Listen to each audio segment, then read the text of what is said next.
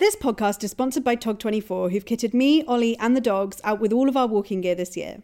Tog24 is for anyone who likes their walkies, humans and dogs alike. Here's what you need to know. 1. Their clothes are so cozy that wearing their coats literally feels like walking around in a duvet. 2. They have matching human and dog outfits so you can twin with your dog. In our house we have matching pink coats. 3. Their dog puffers have a reversible metallic lining so you can see them in the dark. It's very handy and cute on nighttime walks. 4. They're a family-run, Yorkshire-based company with an office full of whippets, so you just know they're excellent people. And 5.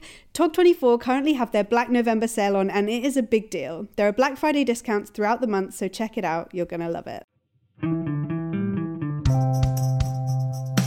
Hello and welcome to Brave Little Podcast, the podcast where we talk about those life events and decisions so many of us face that require a healthy dose of courage. I'm your host Jess. You might know me from social media as Human Jess, and I've learned everything I know about courage from my little dog. She's also called Jess, but more commonly known as the Worried Whippet. Making friends as an adult is notoriously hard. Data from the ONS shows that nearly 4 million people in the UK are chronically lonely. That's not how I would describe myself, but I definitely feel lonely more often than I used to a few years ago. I grew up watching Friends and then New Girl, and I had a vision of spending my 20s and 30s surrounded by close, intimate, fun friendships. That's not how it's worked out though. I left university and moved to London, and the first year of that experience was really lonely and much tougher than I ever expected. Now, nearly a decade later, my friends are dotted around all over the place. We've mostly moved out of London to various parts of the UK and the world, and seeing them has become more difficult. So how can we establish the kind of friendships we want? The ones that make us feel seen, supported, and that make our life more fun. Today I got to chat with someone I followed and admired for a long time, Sophie Butler. She's an award-winning influencer who makes great content about fashion, well-being, and disability awareness. She's also someone with a fantastic group of friends and the founder of the Other Girls Club, running events for people who want to unapologetically enjoy pop culture and make new friends. Before we start though, I want to tell you about something brave my little dog Jess has done this week. In the UK, we have this period from Halloween through Bonfire Night to Diwali where, if you live in a city, there are fireworks every night. They're super available in supermarkets, and people near me seem to buy them on a whim and let them off randomly in their gardens, the park, or even on the street. Jess lived outside in a crate for the first 3 or 4 years of her life, which might explain why she finds them so traumatic. But like a lot of dogs, fireworks send her into a total panic, trembling, panting, hiding in improbably small gaps under pieces of furniture. We do our best for her with medication and supplements, and we make her hiding places as cozy as possible, but by the end of this period, we are all upset and exhausted. She's made it through though. We've had our first few firework-free nights in a month, and I always watch her trying to keep herself safe through this time, and I think, well done, you beautiful hound. Seriously though, if you're going to buy fireworks, buy the quiet ones and let your neighbours know before you set them off. Anyway, back to the knotty problem of adult friendship. This conversation with Sophie gave me a push to get out and do more things on my own and to try and make more friends where I live. I hope you enjoy it and find it useful. My guest today is Sophie Butler. Hi, Soph. How are you doing? Hey, I'm good, thank you. How are you? I'm doing really well, thanks. I'm so excited to have you here. We're going to talk about friendships, making friends as an adult, why it's so difficult and what we can do about it, how we can do it better. But first of all, I'm going to start by asking you about something brave that you've done recently. Something brave I've done recently. The first thing that popped up into my head was I flew to New York recently. And flying for me, like as a wheelchair or disabled person, is like not like a pleasant experience normally. But this was like a really sort of like once in the blue moon like experience for me. Like everything went really well, and like there was even like a disabled toilet like on the plane and stuff, and it was just like, I don't know, like an experience that made me feel like I'd really kind of like accomplished something. First of all, I was watching your New York trip. It looked amazing. And second, didn't you get up at 5 o'clock in the morning to edit a video and let everyone know that you'd used a disabled toilet on a plane? I mean, jet lag won't be up at 5 anyway, so... You got to let the people know when you have a good airplane toilet experience. Exactly. Great. Okay, so you strike me as somebody who is quite confident and maybe has an easy time making friends. I know appearances aren't everything. Were you somebody who found it easy to make friends? Maybe it's like a very young child, like, I mean, like really, really little. I think because I don't know, like I just kind of like, I liked a lot of things. I was quite like a happy, like joyful child. And I was always, it sounds like really sort of like pick me, but when I was younger, I was like really drawn to like the groups of boys at school. Like I'm talking like primary, like what is it called before you go to primary? Like the nursery? No, like not nursery, but like kind of like I think it's the thing that's like kindergarten. Yeah, I think that's the American term, but it's the thing that's kind of like voluntary, but like your parents normally put you in to help with your development. I remember having like this big group of like I think it was like boy mates, and like I really just like loved hanging out with them. And then as I got like older and I became more aware of like who I was as like a person, and I became more aware that like, oh, I'm a human being. And as I became more aware of like being treated differently, being a girl and lots of other things, I became more aware of like my body and became more conscious. Like it became harder and harder, particularly when I got to secondary school. And I remember there was like a time in secondary school where I would literally like eat my lunch in the toilets because I didn't have anyone to like hang around with. When you were in secondary school, I feel like I want to ask everybody this. Everybody I meet, I feel like I need to ask them this question. Like, what clique were you in? What group were you in? Towards like the end of secondary school, I had like a small group of friends, and like that was really nice, but we were more sort of like the in-betweeners. Like I think I very much just wanted to kind of fade into the background. I was like, I really enjoy learning and I really enjoy performing arts and all this stuff, and it's like I just want to go to school and like get on with that, because I saw school and like education as my way of like getting out of my hometown and going to uni, and then like life would sort of start from there. That's so wholesome. I love it. And I'm sure that is the best way to be. Like, I think I spent my school years like flitting between different groups of people trying desperately to fit in. One week I was like wearing all black and straightening my fringe. And the next week I was like super preppy. I don't know. Way more wholesome, just to find your people, your like ragtag bunch of friends. I'm like, I have enough friends that I don't have to eat lunch alone now, but like still I just want to get to uni. That is the perfect number of friends. And this podcast is about making friends as an adult, which I think is a whole different experience from making friends as a kid, or at least in my experience. Why do you think it's so difficult? I think it's really difficult because I think there's like, when you're younger, like you have things like school, which is like structured time for you to like work on your development and to work on your social skills and to like actually get put in front of people. And I think the closest thing you have to that as an adult is like work. But I think the way that we work has changed so much within the last, I mean, even just like 5 years, but like 10 years in particular. Like I think back at my dad's generation and like the friends he made through work and like how different it was now, because I mean, it's different for me anyway, because I'm self-employed. So if I'm making friends at work, it's like other influences. But I know like even some of my friends who work within a company and they kind of like don't make friends at work the same way that I know that my dad used to. And then it becomes harder because you're like, well, how do I get in front of people to display my skill set as a friend? Because I guess you spend so much time at work. So it makes sense that would be where you'd make friends. But then with like work from home and remote working and like more people being self-employed than ever, it's really hard. Yeah, I think remote working is definitely a big thing. I'm also self-employed, also work from home, and also have this thing where I haven't met anybody IRL through work in such a long time, or occasionally at events and stuff. But, you know, it used to be 10 years ago when I started working that you were in the office with the same people every day and you do build relationships, like inevitably. But it's so much harder when everything is online. But do you think there's benefits to the amount of time that we spend online in terms of making friends as well? I'm thinking about, like, for example, online communities on social media or things like Bumble BFFs. Yeah, I think it really can be beneficial because I think you get to maybe like virtually meet people that you might not have met before. And obviously that can then like bleed into real life as well when there's like events and stuff like that. But I think especially if you're living outside of London and you're maybe not meeting as many people like frequently in real life, it really gives you an opportunity to meet people that you probably just wouldn't have met before or wouldn't have come across. Yeah, I think finding people to be friends with is definitely the first thing. Like I was talking to my partner about this earlier and he was saying that when you're in a classroom with 30 people 5 days a week for years of your life, it's inevitable that you're going to make friends with them. But there just aren't that many touch points, I guess, in our lives where we encounter people in that way. Yeah, and I think it's also a bit awkward to just be like, hey, you're a human, I'm a human.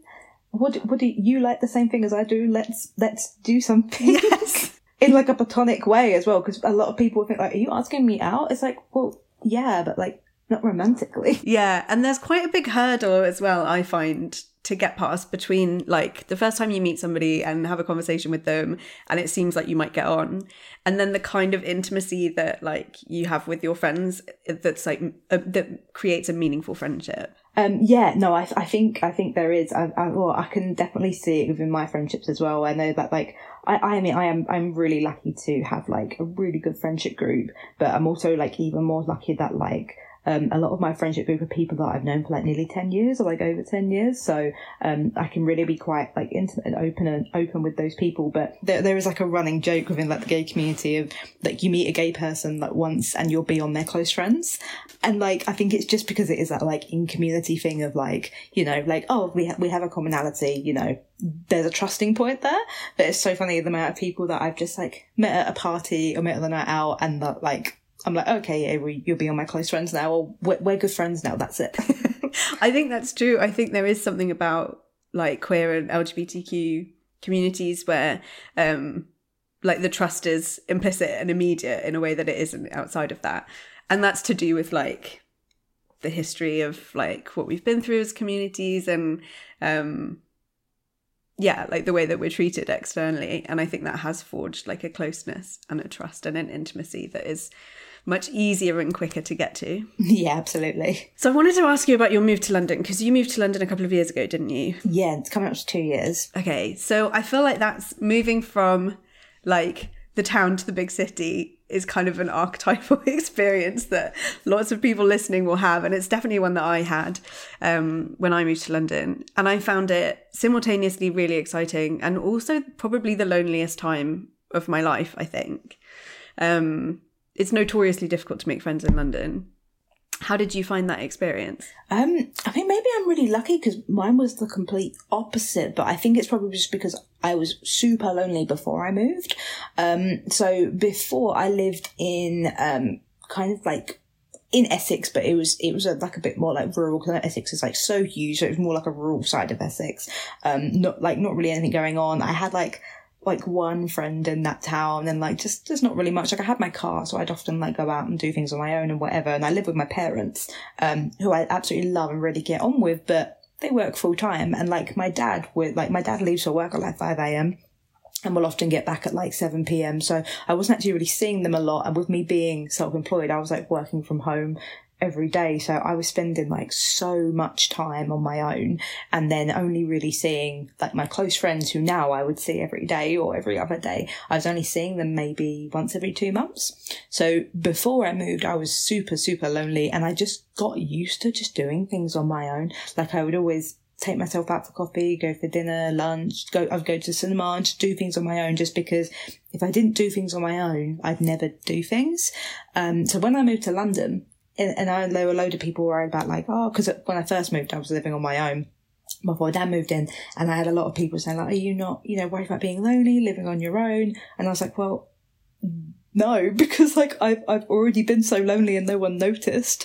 And like it just, it was, for me, it was just such a relief coming here that even though that, when I first moved in, I was living on my own, I was around so many people. I was in a city where so much was going on that like I actually never really felt lonely. That's really nice and really interesting that it was such a contrast from what you were moving from. And I guess when I moved from university, where again, like you're surrounded by people all the time, to London. And I think I was expecting, because it's such a big place, it to be really easy to meet people and make friends. Did you have friends that you were coming to when you moved to London? Yeah, so I already knew, I think with the influencer space, I think like I'd say everyone. Like so many people end up like moving to London at some point anyway. So I already had quite a few friends from sort of like the influencer space who were in London. But also as well, it was just at that point where all like my uni friends, it got to the point where we were all starting to just spend all our time in London. If we were living there or not, we were all meeting up in London. So, I mean, Dan was already in London before I moved here. And then, I mean, like by now, all of my uni friends, bar maybe a couple, live in London. So everything for me was in London. So it just made sense that I would move here. Yeah, that totally makes sense. And the friendships that you have now, that you're like your friends, you're saying some of them you've made through work, But the others, where did they come from in your life? Mainly uni, to be honest. I graduated in 2017, so I was there from 2014 to 2017. And I'd say the friends that I have now who I'm really, really close to are from uni. And then I have a couple who are from my retail days while I was at uni and just before uni as well. Now from when I was 16. So I've known them for over 10 years. And I think it is just because when we were at uni, we were just you're kind of thrown together, so in halls kind of vibes, and we spent so much time together. But I've also been really lucky to maintain those friendships. Not all of them. There are some people at uni who I was super close with, who I don't know anything about their lives anymore. We don't see each other, we don't speak. So, and that's fine. That's how life works. But I've been really lucky to be able to maintain those friendships. And I think part of that is because of my accident with becoming disabled at 21. I think even though I did lose some friends through that, the friends who I'm really close to now saw it as not an opportunity, but they saw it as a reason to keep up more contact, and just check in more. And I think that's one of the reasons why my friendship group is really tight. That's really nice in that you feel like they made a commitment to you at that time when... Yeah, I felt they just thought there's, we need to keep in touch with Sophie more, and we need to you just check in that little bit more than you normally would, which is really nice. It's really nice because that is good friendship. Those are good friends. Yeah, that's kind of what you should be doing as a friend. As horrible as it is, you kind of separated the wheat from the chaff. Yeah.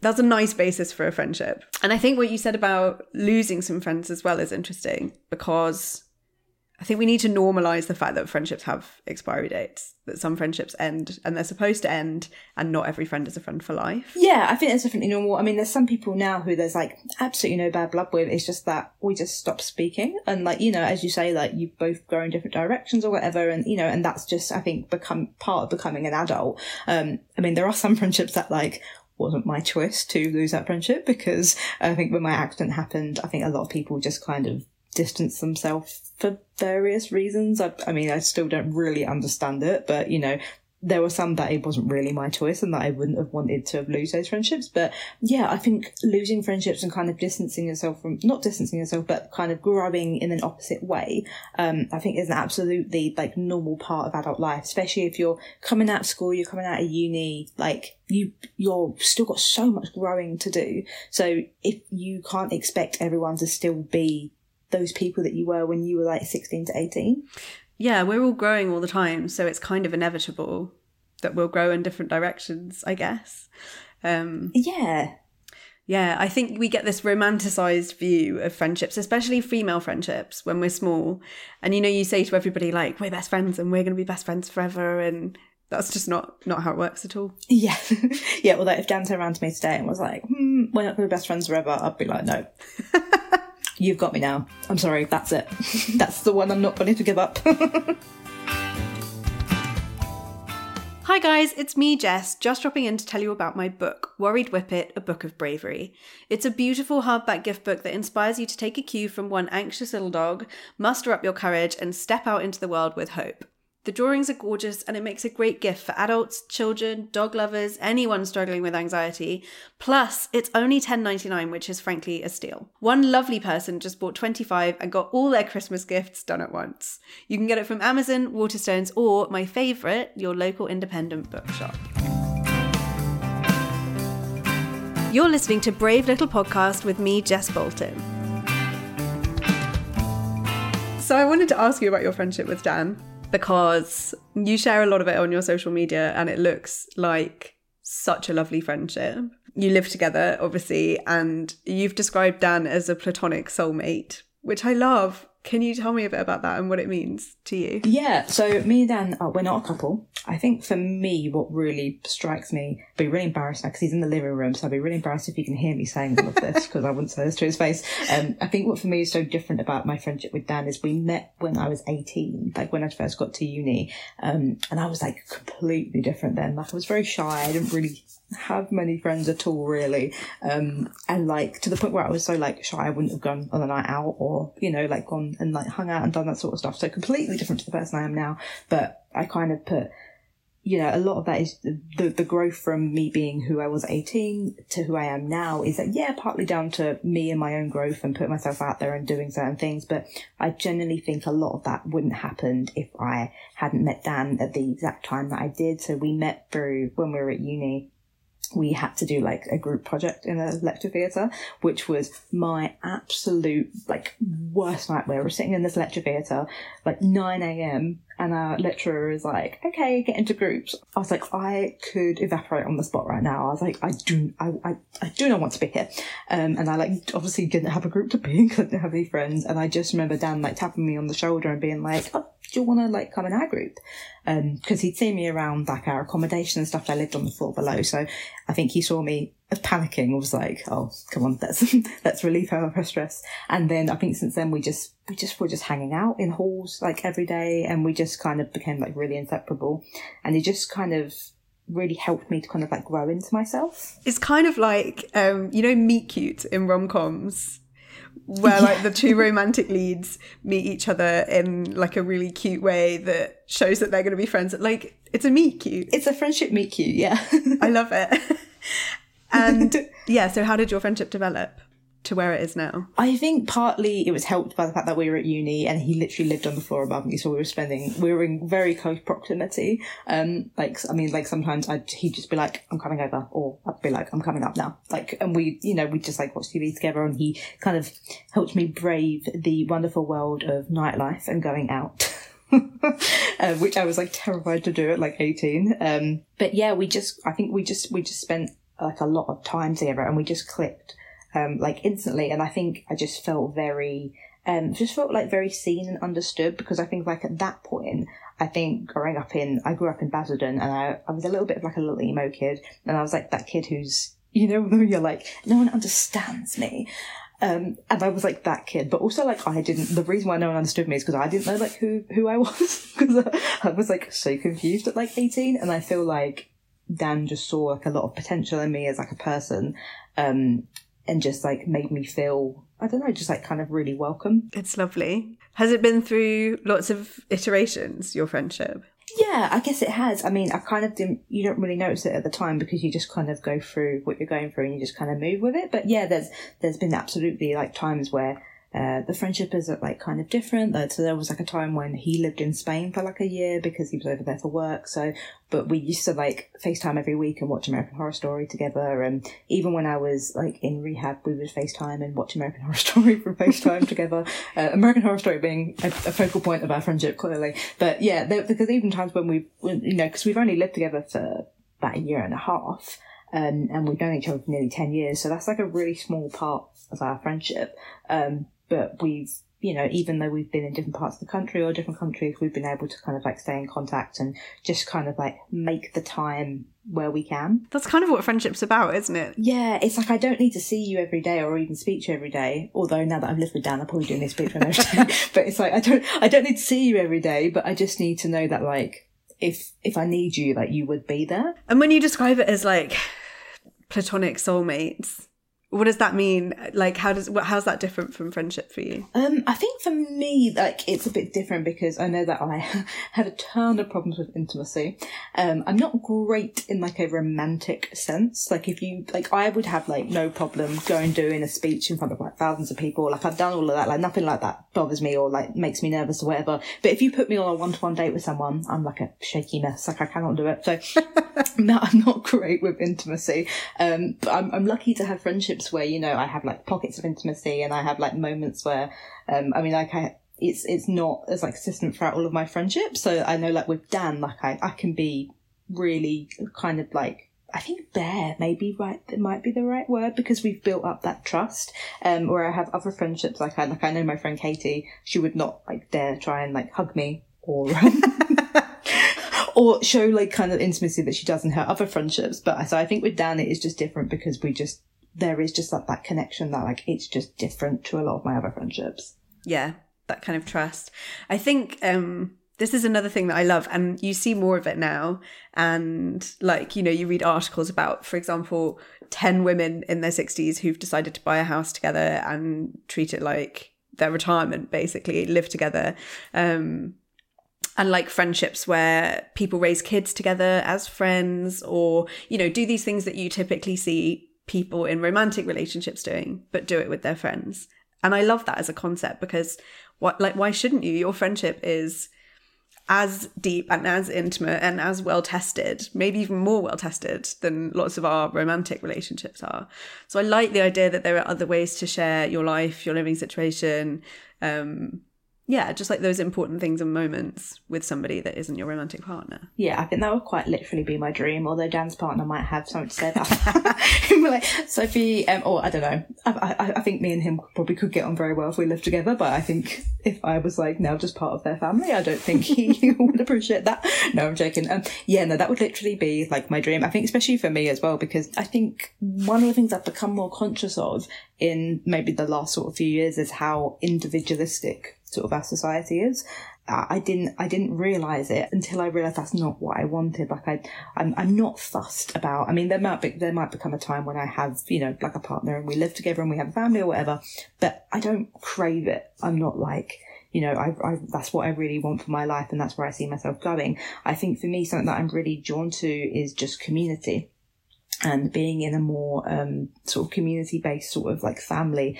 And I think that is really what is missing from the UK in particular. And I think it's why we struggle so much with loneliness in our country, because I think to just live with your partner and see your partner and only go out with your partner, I think is very, very isolating. Especially, you know, if you're just going from work, home, partner, like, and I think it is just very, very isolating. And I think we really need to tap more into like cultures and countries which are more community based. And I think we could probably benefit a lot from that. I could not agree more. And I think this is a really nice segue as well into talking about the Other Girls Club, which is your sort of community, your friendship community. Can you tell me a bit more about it? Yeah, I mean, basically, I love pop culture. Something I never would have said at 18, because I was like a proper like, oh no, I'm not like into mainstream. Like, who's Taylor Swift anyway? Ew. Kind of like girl. And I was like, no, I only listen to my dad's records. Which is like so embarrassing because I was like totally who I'm not now. But I think once I'd unlearned a lot of like internalized misogyny, and once I'd become more comfortable with just liking the things that I want to like, I realized that like I think I was, first of all, just a lot better of a person. I was just a lot more comfortable. I was a lot more accepting of people. I was a lot more fun to be around. And I was just enjoying life a lot more. And I think even though that development has happened like slowly over the years since I was 18, like nearly 10 years now. A lot of it has happened in the last few years where I just have been showing more of myself on social media and have just been like, these are the things that I like and I'm going to like them unapologetically. And I think I just wanted to create like a community or like a space where like people could just come together and just be excited about things and like share their joy, because I think that's so powerful. You know, whether that is, you know, the new Taylor Swift album or Britney's memoir or whatever it is, things that are going on in pop culture, like as like Taylor Swift says, like, I think someone like, who makes you feel bad about being joyful about something is like, that's not great. That's like the worst thing you could do. And I wanted to create a space where people could come together and just be happy and excited about things and talk about them with each other, and it not be seen as like silly or like fangirl, because I think there is a lot of misogyny in that conversation. And I think something that I always just find so hilarious is the difference between the way fangirls are looked at versus the way that football fans are looked at, because I see the way some of like football fans behave and I'm like, you're being a fangirl. Like, there's nothing wrong with that, baby. Just say you're a fangirl. It's fine.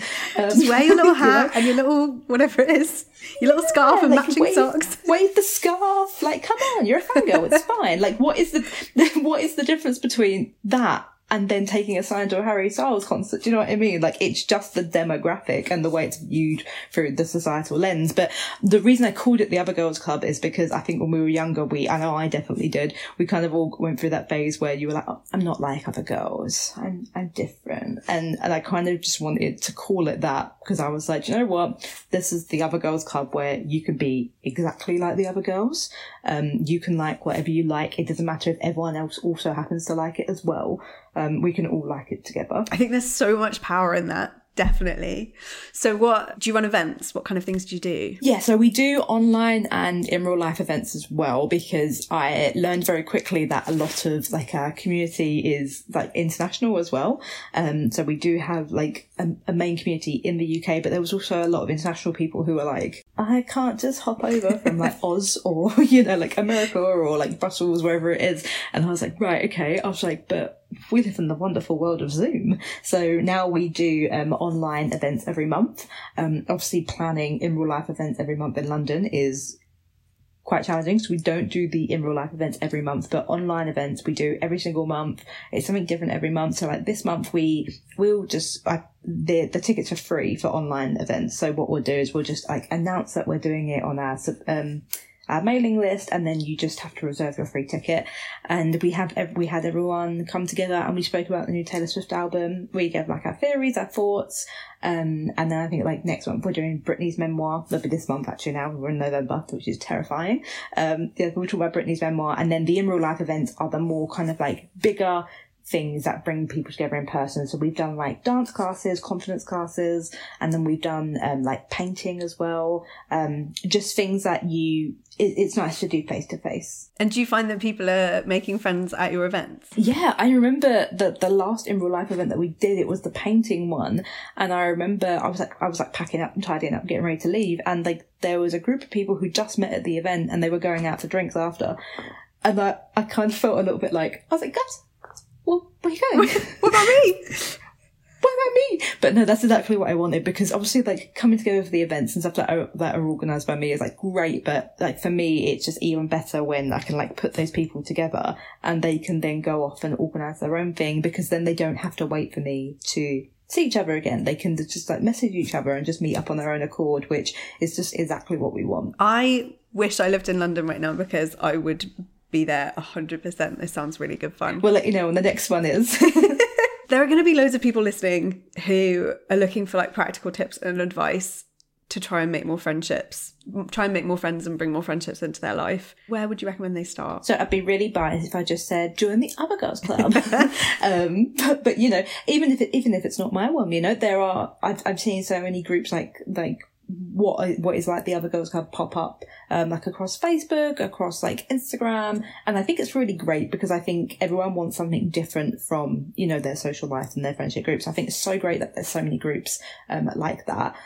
So I would suggest maybe having a look online. I know that there's so many different Facebook groups of like girls who live in London and that sort of stuff, where you can like meet up and like make friends through there.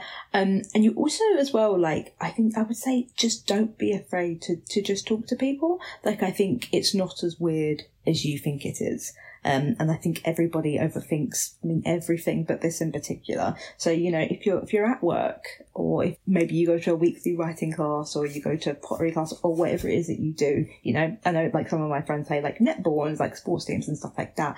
It's not as weird as you think it is to just try and make friends with people. I think we overthink it too much. And also as well, have a look through Eventbrite. I know Eventbrite do a lot of, because that's where we put up our Other Girls Club events. But I also noticed that there's like so many cool events on there. I know that obviously there's so many in London, but there's also so many other cities as well. And some of them are free, some of them are like, you know, you pay a fee or whatever, but you can do really cool things like pottery painting and all of these cool sorts of things that you might not normally come across. They're not events which are set up to make friends at, but you're already in a setting where you have a commonality with someone and you can spark a conversation, you know, and maybe you'll swap Instagrams. So I think, you know, just going to stuff like that and just meeting people who are there, it's a good gateway to building a friendship. Yeah, I think that's really true. I think what you said about Facebook, like local Facebook groups, is good. Yeah. Like my partner and I we moved to a new town recently, and I almost treated it like dating. Like there was one point where I was meeting somebody new from the local Facebook group like every day, and I was getting day drunk on cocktails at lunchtime because we'd like go out for a drink. God. And then I wish I lived in your town. I mean, it was really good fun, but also, you know, my approach was like, if I want to make friends here, I need to meet enough people to know that I'm going to meet the people who are going to be my friends. exactly true. And I think to add on that as well, I would say like something else I think is so important is to don't wait for friends to do the things that you want to do. I know for obviously there's like some situations where like, I know for me, like as a disabled woman, there's certain things that I wouldn't want to or couldn't do on my own. And I do have to kind of like, go with someone or whatever. But there are, for the majority of people, don't wait for people to come with you to do the things that you want to do. Whether that is going to get a coffee, going to try a new restaurant, or going to see a film at the cinema. Like, if you are waiting for people to do the things that you want to do, you won't do half of the things that you want to try. And I think once you get into that mindset of, oh, well, if I don't have anyone, I'll just go. I'll book that cinema ticket, or I'll go to that concert, I'll go to that restaurant. I think it becomes actually easier to meet friends because you're not overthinking it. You're not putting everything on this relationship, this friendship working out. And I think it just, it makes you, I think, a more well-rounded person. I think that's really good advice. It also, for me, as somebody who does some of those things, like I'll go to the cinema by myself, but like going to an event by myself is still really scary. Even like an exercise class. Where do you find the courage to do that? And what advice would you give to people who feel like that's quite a big hurdle? I think, I don't know. I think because I've always just kind of had to do things on my own. I know for me, especially as well, like there was a time period when I became disabled where I couldn't do things on my own because I was in rehab for 4 months and I had someone come with me everywhere. Even if I was just going to the shop in the hospital, if I was going to play table tennis, I did not get a second to breathe. So I could not wait to just be on my own for a bloody minute. And then also when I came out of rehab as well, because there was a time where I couldn't get around as independently as I could now. So for me, I really saw it as quite a blessing to be able to just go and do things on my own and just enjoy my own company. But I know for some people that's really not as easy. So I think you can kind of wean yourself into it. You can maybe start by just going to a coffee shop on your own, or going for lunch, and then building yourself up to those bigger things. Like I know like going to a concert on your own is probably quite an intimidating thing to do for most people, but you can build your way up there. And there's so many like little bits of like battle armor you can take with you now. You can take a notebook so it looks like that you're working if you don't want to look like you're on your own, so I know it's something some people are worried about. You could take a podcast, or you can take all of these little things with you which make you feel less alone. But I think the more that you do it, I think because it's kind of like it's called on social media now like dating yourself, which is funny because I always get questions about like, what's your favourite self-date, or like talk more about dating yourself. And I don't even see it as that anymore. I just see it as doing things that I want to do. But I think if you want to romanticize it, if you want to try to get into it, you can really see it as dating yourself. And it is a privilege, to be able to date you. So why would you not want to do that with yourself? That's such a nice way of looking at it. What's a good starting point? Like if you were starting now to do things by yourself for the first time, what's the first thing you would do? Something small. I'll probably just go for a coffee. I think that's probably, like small, because also as well, like that can be as long as short as you want it to be. As many coffee shops there are that have tried to get me to stop sitting in there all day and using their Wi-Fi all day. You can sit in there all day and use their Wi-Fi. I think that can be as long as short as you want it to be. You can go for 5 minutes. If it feels too much, you can go back home. It's not like a restaurant where you then have to see out the meal and, starters and desserts and all that sort of stuff. It can be as long or as short as you want it to be. Yeah, that's so true, isn't it? At the restaurant, you're kind of committed for a while, but the coffee shop is like a very good non-committal starting point. Yeah. I like that. And I sometimes take my laptop to our local coffee shop and do a bit of work, or I'll take a book, Waterstones Cafe with a book. I think that's a really good one. I love a Waterstones Cafe. So do I. Yeah. I often go to a Waterstones Cafe to work, and I will make sure I do it at least like twice a month. And then I reward myself with I get in there and I go, right, okay, if you get everything done, you can buy a book. Like I have to like parent myself. I think that's really good though. Like, yeah, gamify it. Put a little reward at the end. That's really nice. And then you can graduate to the dinners and the cinema. Yeah, and then maybe like concerts and holidays. So like think big. What's the biggest thing that you've done by yourself? I've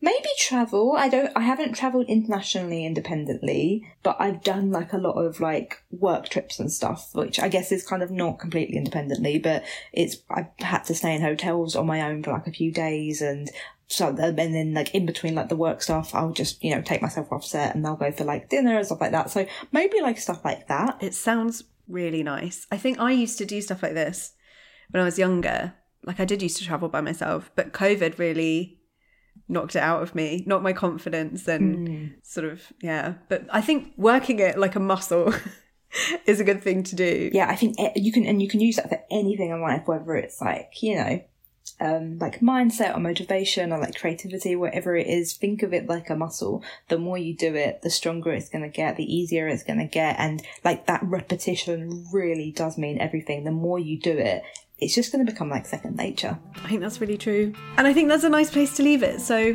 thank you so much for coming on, Sophie. It's been really nice to chat to you. Yeah, thank you for having me. I hope you enjoyed this conversation. It's something I'm thinking about a lot at the moment, and I know that lots of other people are in the same boat. If you want to see more from Sophie, you can find her on Instagram, where her handle is sophjbutler, and there's a link to the Other Girls Club in her bio. If you do try anything that Sophie suggested, do come and find me on Instagram and let me know how it went. Let's do this together. My handle is human.jess. I wanted to say a big thank you to everyone who left a rating and a review last week. Your feedback was so nice, I was going all gooey reading them.